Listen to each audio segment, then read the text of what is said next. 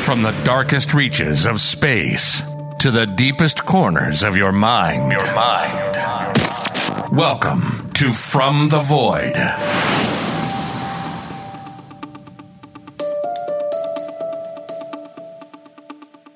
I have always loved scary movies my entire life, and by extension, I've always loved the spooky and the strange and the things that are weird and found in the fringe. Obviously, I have this podcast. If you also love scary movies, then you probably also have your favorite list of films. In fact, every Halloween, there are always publications that put out their top 10 best horror movies, or I've even seen lists as large as 100. I, too, have my list, and the number one spot has remained unchanged since the time I sat down to make it.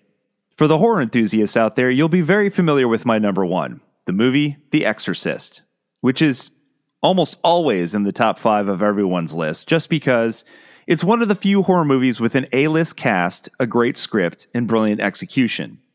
I mean, how many horror movies have been nominated for the highest awards in the business? The Exorcist back in the day was nominated for 10 Academy Awards, and actually won for Best Screenplay and Best Sound, and also nominated for 7 Golden Globes, and won for Best Motion Picture, Best Supporting Actress for the young Linda Blair, Best Director for William Friedkin, and Best Screenplay for author William Peter Blatty. When the movie hit theaters in 1973, people lined up around the block to see it. Theater goers fainted. Those who didn't faint either loved it or screamed and fled the theater. It was something more than just a horror film. It was a social commentary, a cultural phenomenon. Something no one had ever seen before and probably haven't seen since. It was so shocking to some that the Roman Catholic Church saw an uptick in new converts. And the fact that the novel the film is based on by author William Peter Blatty was based on an alleged true story is also fascinating. And that played into the tug-of-war that occurred during the making of the film between Blatty and the director William Friedkin, who was less of a believer but was captivated by the story. The movie works so well because it's not just a horror movie reliant on jump scares like so many modern horror movies. Sure, it's got its gore moments, but it's so much deeper, playing on the role of a mother dealing with a young woman going through the inevitable changes brought on by puberty, but also ties in religion and the fear of things that you cannot see. Through much of the movie, there is no real soundtrack, and as a result, your ears start to pick up on the most subtle sounds, putting you in a state of hyper-awareness. And in the end, there isn't really a happy ending. This movie pulls no punches. As of the release of this podcast, we're mere weeks removed from the 50th anniversary of the release of The Exorcist. So in celebration of my favorite horror film, I spoke with writer, producer, journalist, and Hugo and Locus Award-nominated author of more than 24 books about filmmakers and film history to talk about all things The Exorcist. So welcome to this week's mystery, The Exorcist with Nat Segaloff on From the Void.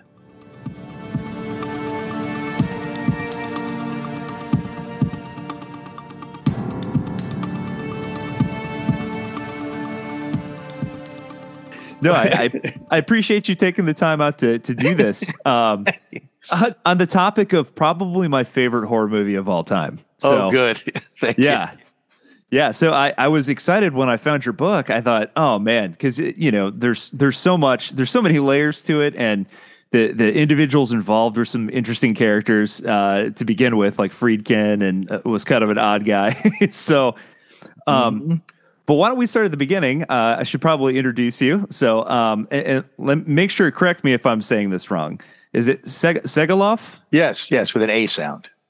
Okay, perfect. So, welcome to the podcast, and again, for folks joining, this will go out obviously later. But for folks who are listening at some point in the future, we are here to talk about your book about, and I had no idea, by the way, it was the 50th anniversary of the movie The Exorcist, my favorite. I still think it's probably, to me, still holds up as probably the most terrifying movie ever made. So what got you into, first of all, writing a book about The Exorcist in the first place? How did that come about? My stock joke is that I've been possessed by The Exorcist for 50 years. Once we get past that, I was a local press agent in Boston when The Exorcist opened, and my job because we had arranged a day before screening. Mr. Friedkin gave us the permission to show it to the press the day before opening. My job was not to see the movie, but to stand outside the doors of the theater, keeping strangers from coming in and admitting just the press. So it opened on December 26, 1973. And if you do your math right, the day before opening would have been Christmas Day. Quite a little stocking stuffer there. We had to drag the press out of the bosom of their family. And for some reason, they didn't mind it to see The Exorcist. And so I've been bedeviled by it for all this time, because not long after that, again, remember, this is Boston, my bosses and I were indicted by the Commonwealth of Massachusetts for, let me get the billing right, obscenity, immorality, and blasphemy, and corrupting the morals of a minor. A crazy religious nut named Rita Warren, who lived nearby, had brought her underage daughter to see the movie, disregarding the film's R rating. And for some reason, she wasn't charged with child endangerment. We were charged with those crimes. And of course, the case was thrown out, as it turned out, on the first day of Lent. But in the meantime, William Friedkin gave me a call. I'd never met him before. He called me at the office and said, "Nat, you've got to stand up for the First Amendment. You've got to do something about these people." And we were friends for 50 years. Oh, that's incredible. So you were there literally at the birth of this film that still to this day, every Halloween when you're looking for a list of horror movies to watch, it's always in the top 10. And it's, again, to in my opinion, in my humble estimation, still probably the most terrifying movie of all time, for a number of reasons that we can talk about in length, I'm sure. But this is a film that's based on a true story. So probably best to begin at the beginning. So based on a novel by William Peter Blatty, which is based on a true story about a young boy, actually. And if I remember correctly, was he located in Boston as well? No, the true story, and I put quotes around the word true because I think there was some contrivance by the boy himself and by the Catholic Church. But in 1949, in Cottage City, Maryland, which is a small town near Bethesda, which doesn't help you very much, near Silver Spring. Well, I was born in Silver Spring, which was near there, and when I was not possessed, near Washington, D.C., there was a boy who was supposedly freed of demonic possession by priests. And William Peter Blatty saw an article about this in the Washington Post, and it sort of stored it away because he was a student at Georgetown University studying, probably literature and of course religious studies at a Jesuit school. And later, when he couldn't get a job writing Hollywood comedies anymore because styles had changed, he took his savings and sat down and wrote a book that scared the hell into people, literally. So it's based on a true story. And my book, The Exorcist Legacy, 50 Years of Fear, recounts the original story through an enormously successful and diligent reporter named Mark Obsaznik, who has written about the possession case. He's just an incredible shoes on the ground reporter.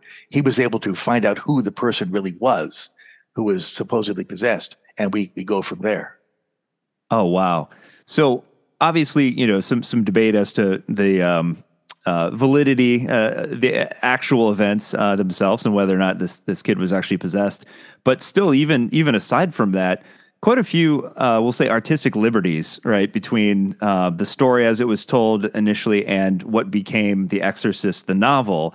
Talk about that a little bit. Well, nobody's head turned around. I mean, William Peter Blatty made this very clear to Billy Friedkin, that if Reagan's head had turned around, her spine would have snapped and she'd be dead. And so they inserted a cutaway. So like an owl, you're not really sure if it goes all the way around. And I mention that because Blatty says improbable doesn't mean impossible, which I think Sherlock Holmes may have said too. There are a lot of things that happened in the movie that actually happened. Now, that's my provocative opening statement. They actually happened, but they didn't happen because anybody was possessed. Because Friedkin's brilliance in making The Exorcist was to do it as if it was a documentary. So between the makeup of Dick Smith and the brilliant mechanical effects of Marcel Vercoutier, they contrived to make the bed shake and rise and Linda Blair to float and doors to crack and things to fall over because they actually happened physically in front of the camera. And this veracity gives the film a truth and a sense of immediacy that has entranced and scared people for half a century.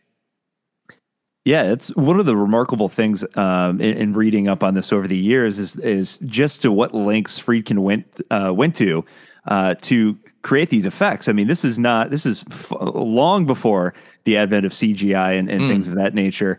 I remember the scene where you can see their breath, because the room has gotten so cold. I had read a rumor about the fact that Friedkin brought in this refrigeration system just to get the room cold. Yeah. The whole bedroom set was enclosed in a cocoon with powerful, powerful air conditioners, which of course made so much noise that they turned them off when they were going to shoot. But then the presence of the actors and the lights warmed the room up to the point where their breath no longer showed.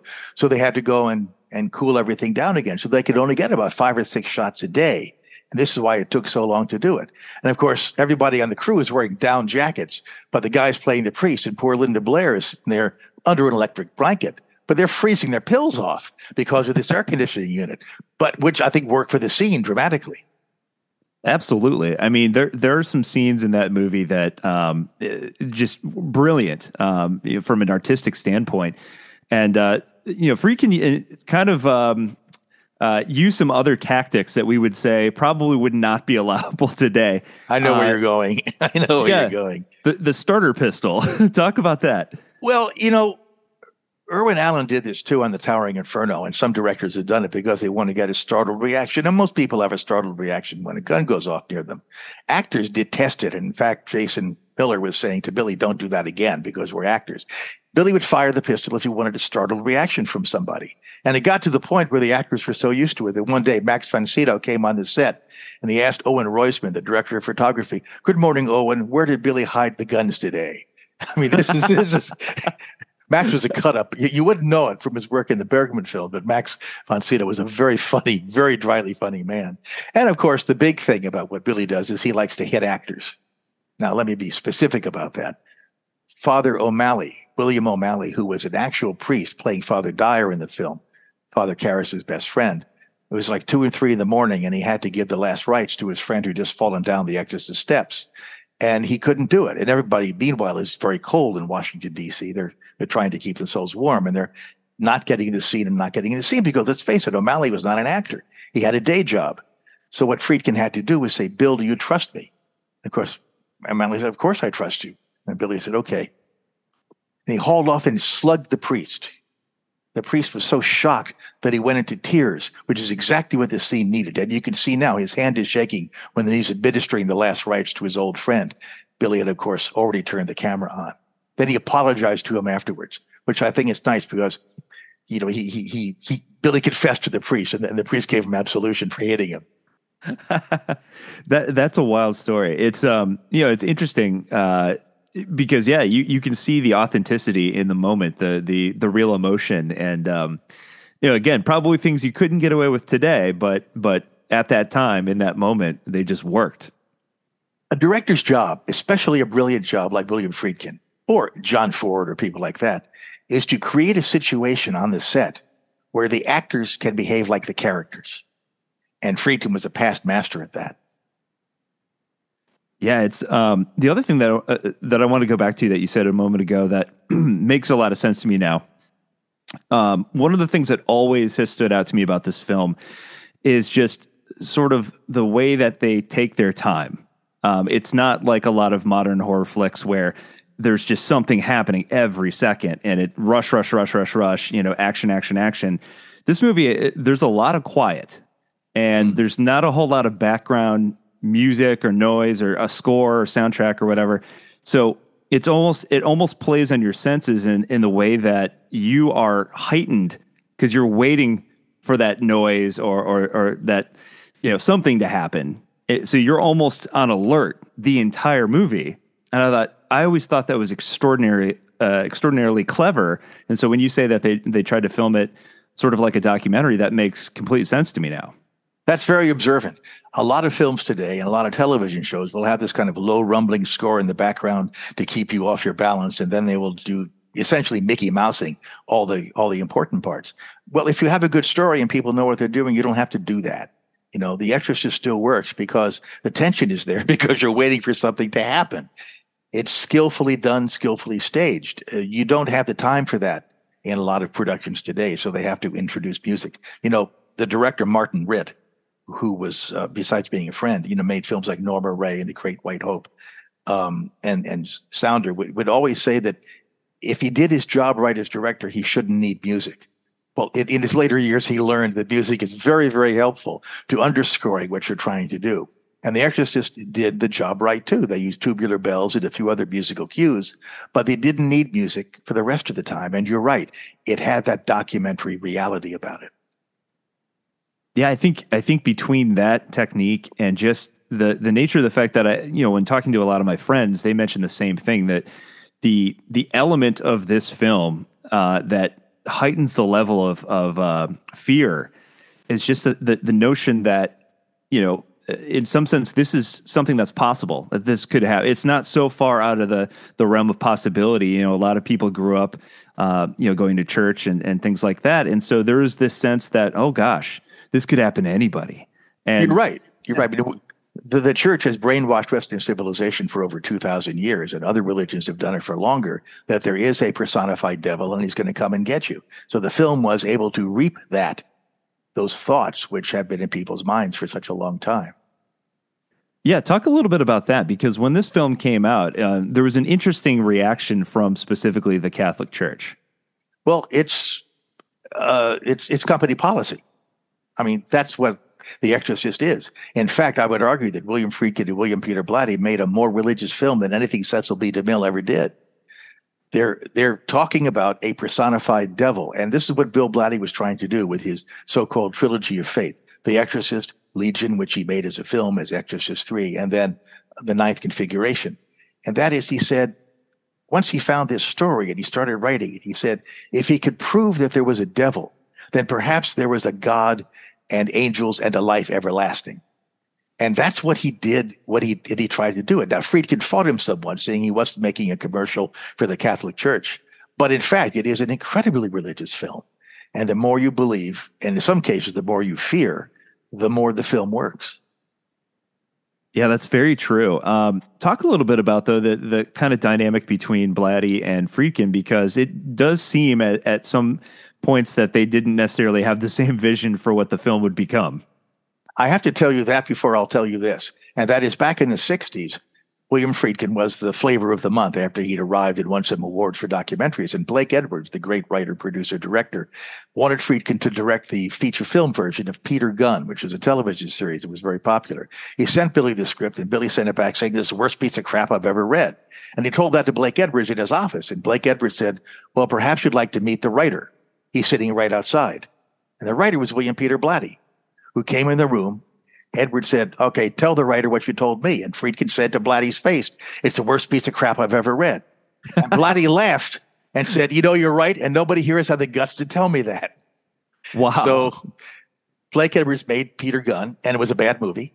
But Friedkin kept Blatty's affection. And so when Billy had made the French Connection, Blatty sent Billy the manuscript for The Exorcist, for the book. And Friedkin says, I want to do this. So Blatty was in Friedkin's corner all along. When it came to make the film, Blatty had turned in a script which was all full of flashbacks and flash forwards and dissolves and special effects. And Friedkin said to Blatty, your script is no good. Write your book, which he did. And of course, wound up winning the Oscar for it. And then Friedkin and Blatty had perfect mind meld until the last part of the film. Now, there's 16,000 different points of view about that. But Friedkin showed the version of the film to Blatty, and they both liked it. They liked it very much. But then Billy wanted to shorten it. He took some scenes out that he thought were redundant. And the most important scene was a scene on the stairwell. And I hope anybody who's watching this has seen the movie recently enough to remember this. Between Fathers Karras and Marin, in between exorcisms. And Father Karras says, why is this happening? Why is the demon doing this? And Father Marin says, quite sincerely, because the demon wants us to be revolted. He wants us to see how horrible mankind is and to ask ourselves, how can God possibly love any human being who can be as vile as this? Well, Friedkin took that out. It was only about a 1-minute scene, but it bothered Blatty. And it bothered him for decades until Billy put it back into a new director's cut of the film, which is on the new 4K, which has been released on DVD and which is being shown in theaters to celebrate the anniversary of The Exorcist. They wanted to make it more on the nose. That was, Blatty said, his purpose of writing it. Billy thought it was redundant. So they had a bit of distance between them, but they wound up being very close at the end. Oh, that's interesting. One of the other things that I found fascinating, just in terms of the preparation for making the movie, was some of the disagreements, or maybe not even disagreements, but sort of kind of push and pull when it came to casting. What I found most fascinating is, thinking from today's perspective, first of all, you don't see a lot of big name directors taking on a horror film to begin with. And then secondly, you don't see a lot of typically a ton of A-list actors, taking roles in horror films. But at the time, there were a lot of huge names that were up for potentially being in this movie, which I thought was interesting. I saw names like Marlon Brando and Paul Newman and things of this sort. But then Friedkin decided he'd rather go with lesser known actors. Talk about that a little. I thought that was really interesting. Well, as far as an A-list director, remember, he just won the Oscar for The French Connection, taking on a horror film. You got to remember, as much as you and other people think that The Exorcist is a horror film, the people who made it didn't call it a horror film. They said it's a mystery, a murder mystery, a supernatural murder mystery, because that's really what the plot is all about. Who killed the movie director? And yet, Billy, I guess, wanted to be the star of his own film. He wanted to have faces you hadn't seen before, so you wouldn't bring the baggage of a Paul Newman or a Marlon Brando in with you. I mean, Jane Fonda was offered the role, and she passed by saying she didn't want to do capitalist bullshit. But Ellen Burstyn did it, and not only, I believe, got an Oscar nomination, but proves herself. I mean, she was very gracious to speak to me for the book. Probably our finest living American actress of her generation. The work that she's done is just incalculable. And she also pulled a special stunt when it comes to the new Exorcist film, which we may be able to talk about later. But you wanted people that you could believe in, not people who you'd think of the other movies they'd made. And that's important when you're making a film as outlandish as The Exorcist really is. Yeah, it was really sort of the first of its kind at that point. Now, obviously, as you referenced, there's been multiple iterations since then, and knockoffs and what have you. And Blumhouse, more recently, is preparing to. They've bought the rights to that franchise and that property, and are preparing to release a new version, starring with Ellen Burstyn in it, which I thought was very cool. Coming out, I believe, this October, October 6th. Excellent. Oh, very soon. They moved it up a week. Okay. Yeah, that's very exciting. I'll be honest, though, a lot of the iterations that they made, 10, 20 years ago, kind of the first sequels after the initial sequels were made, just sort of fell short, I felt. It kind of paled in comparison. You're being nice. Yes. If there is a curse to The Exorcist, it's that any other Exorcist movie made after the first one hasn't done well. Yes. Of course, Exorcist 2 is kind of the Fight Club of horror movies. Yes. The first rule of Exorcist 2 is there was no Exorcist 2. Yes. And then bad. When it was well, we go into that in The Exorcist Legacy, because they didn't start out being bad, and I don't want to talk about it any more than I have to. But it's one of these movies where, as one exhibitor said, there should be two lines, one to sell the tickets and a second line to give refunds on the tickets. It just didn't fly. Bill Blatty made Exorcist 3, which was based on his novel Legion, and that has one of the greatest shocks in movie history, which I will not give away here. And it's a much more philosophical film. And for that film, he sold the rights to his book to Morgan Creek Productions. And since then, Morgan Creek has made the two prequels to The Exorcist. They allowed Bill to recut Exorcist 3. They also are involved with Blumhouse and Universal in these new threequels of The Exorcist. So they put their money where their mouth is, and they've done an awful lot, folks at Morgan Creek, to shore up when they thought the films didn't work. They ordered reshooting. I mean, it was an enormous amount of expense, and they're really strongly behind it. So I can only hope it goes well. But the other films have not been as successful as the first one, because I think the first one came along at a time when it was just the right moment. It also has much more humanity in it than any of the other films has. And again, the other films have special effects, but The Exorcist really doesn't. And there's something about honesty that seduces an audience. Yeah, I think that's very, very true. And I think, considering the fact that all these other things were sort of happening around that time, you have the height of sort of almost like the height of serial killers at that point. So, people in society are sort of on edge to begin with, and then you have this film where literally you have reports of people passing out in the theater and yeah. So talk about that, because I don't know that we've seen anything like that since then. When we saw the film the day before opening, we didn't know we were supposed to throw up. But apparently, after that, we had people just running from the auditorium and hoping they make it to the street outside before they let go of the Technicolor yawn. Some of the managers all over the country reported this. It opened in 22 theaters. And, how does the audience know? A, how do they know there's a hit? And B, how do they know they're supposed to puke? But somewhere along the line, this got to them. And in fact, Warner Brothers did a very informal survey. And this may surprise you. Of course, you've read The Exorcist Legacy, so it won't surprise you. The people who were more apt to get sick would do so not in the possession scenes, but in the hospital scene where Reagan is having this arteriogram, a legitimate medical procedure done, and there's some blood that's spurting. And again, the accuracy of it is so anatomically correct that it made people sick. And the people who fled from the theater, and this is something that destroys my own pride, tended to be largely men. Women could take it. The explanation that was offered at the time was women are mothers, and if they can go through the pain of childbirth, they could certainly watch a horror movie. But that was what happened. It surprised everybody at Warner Brothers, mostly men.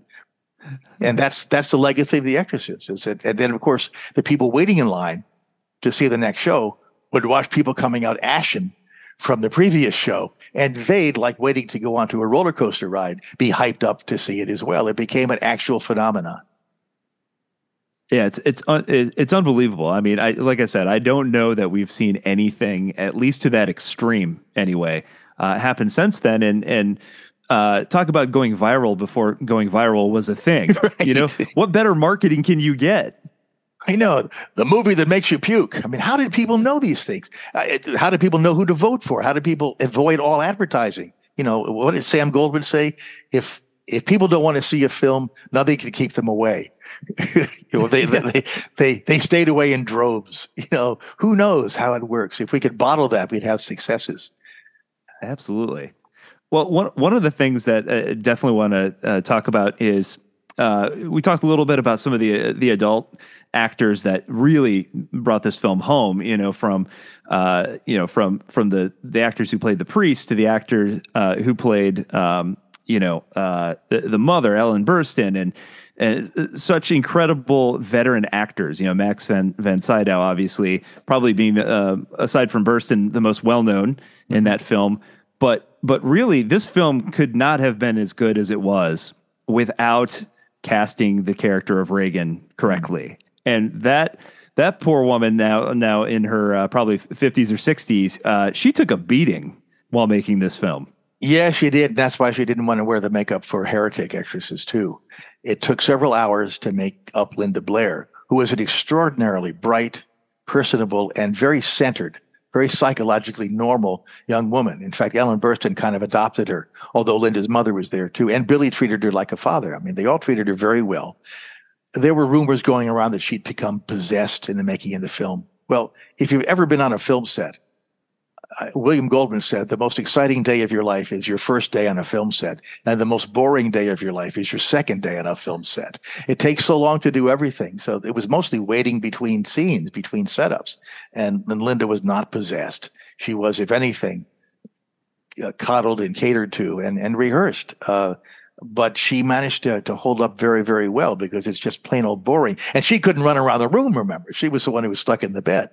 So she has emerged as a remarkable woman who has opened a charity that helps rescue and help pets, animals in need. And that's about as blessed as anything you could imagine. Absolutely.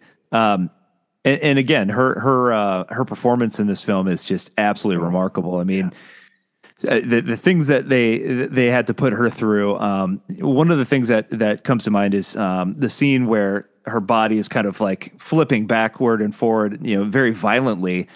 As you said, there were no special effects in this film. They actually had to physically do that. And to my knowledge, she still has back pain to this day. She had some lasting effects from that. Yes. The device that Vercoutier built to flop her up and down, they had formed a body cast that would hold her securely, but the straps came off at one point. And so in the movie, when she's being flipped up and down, she's screaming for it to stop. She really is screaming for it to stop.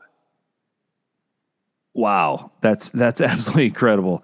And again, it comes out in film. They probably didn't necessarily intend on an actual reaction, but they certainly got one, and it plays out in the film.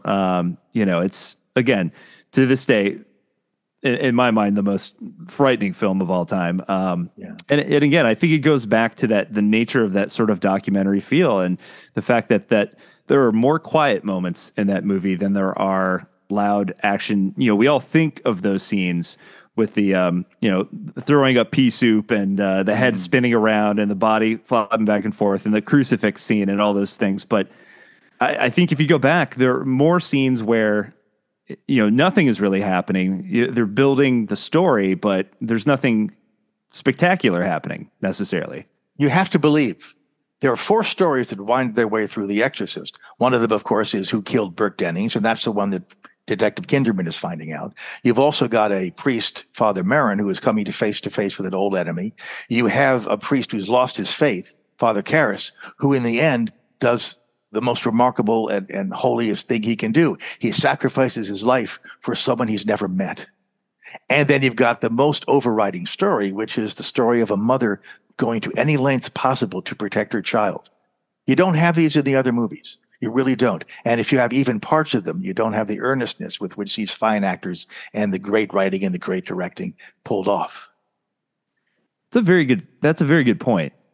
Thinking back to the other sequels and even some of the films that have kind of paid tribute to the original Exorcist, they sort of really heavily lean on the possessed scenes, where they're speaking and in a voice that sounds like 10 octaves lower and saying repulsive things, but really beyond that, that's really sort of for shock value, but they really kind of fall short when it comes to the actual story itself.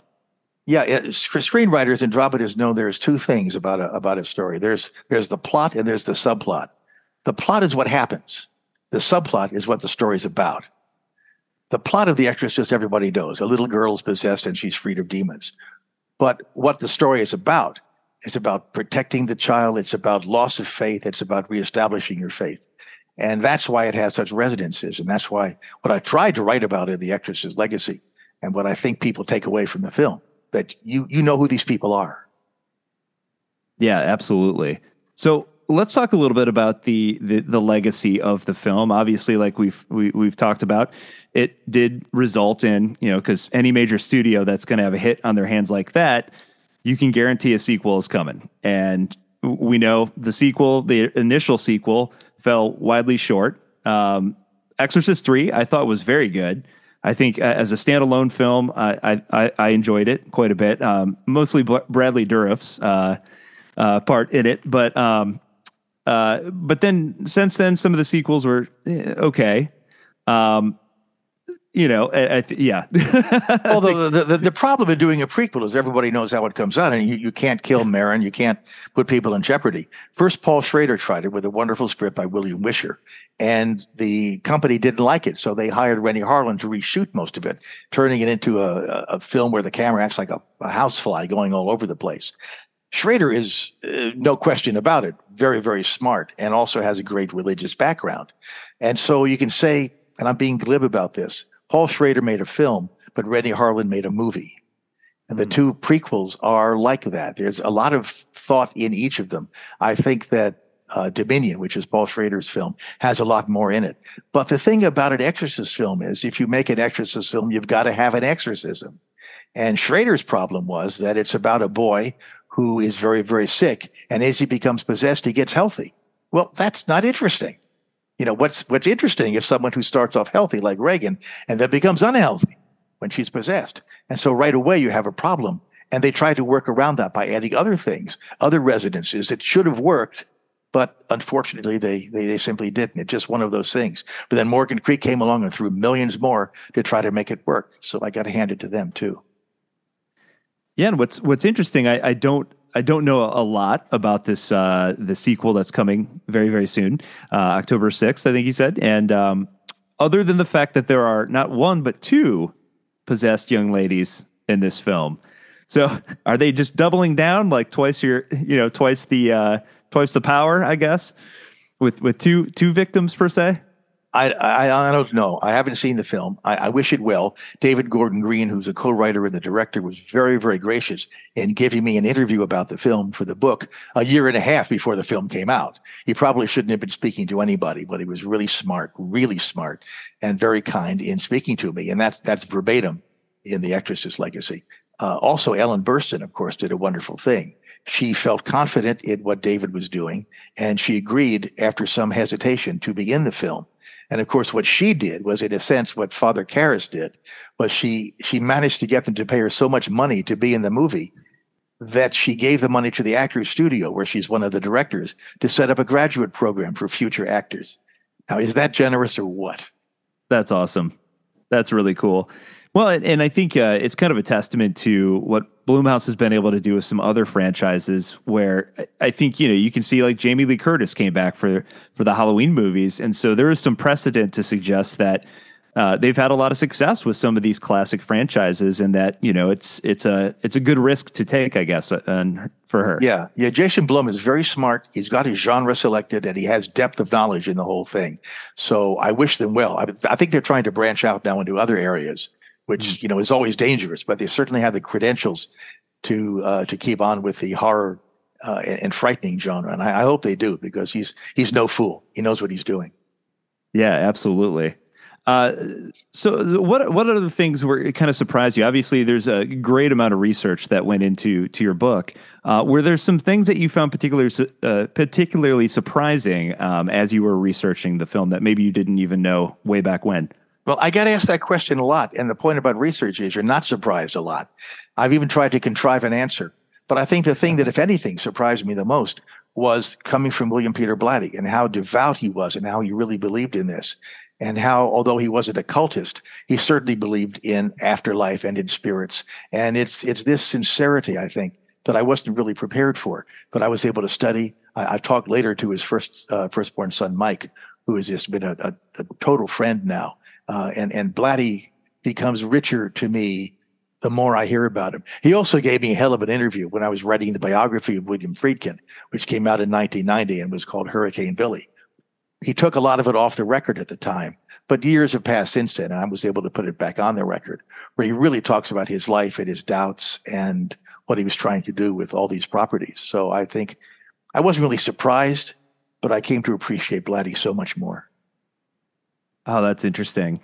You talked a little bit about sort of the goal between those two men in making this film, not necessarily being to make a frightening horror film, as it were, but they had a slightly different goal in mind. Well, Friedkin wanted to make a film that was true to its soul, and Blatty, I think, was trying to convey a message. I think it's one of these things where the right forces have brought people together at the right time, and it worked. But I don't know anything more profound. In Hollywood, you make the movies that they let you make. And the film that Billy made after that was Sorcerer, which took 40 years to come into prominence, which many of us loved at the time, but it damn near killed his career because it lost so much money. And yet it may be his best film. But think about somebody who made The French Connection, The Exorcist, and Sorcerer all right in a row. Talk about a legacy. So that's Billy's legacy. Oh, that's incredible. So one last question for you. What do you want people to take away from this book on the 50th anniversary, right before a new version, some new blood in the franchise comes out? Well, I'll tell you what I found, and it's from two different types of reviews that I've read. Having been a critic for 20 years, I try not to read reviews, but these two stood out to me. One of the reviews said, "It's more than you'll ever want to know about the Exorcist films." And the other one said, "For those of you who know the Exorcist films, you'll already know it." So whatever it is, I think this may answer the question so we can move on. I hope people buy the book. I hope they keep it on their shelf. And I hope they use it to better understand the movies as they see them again on video.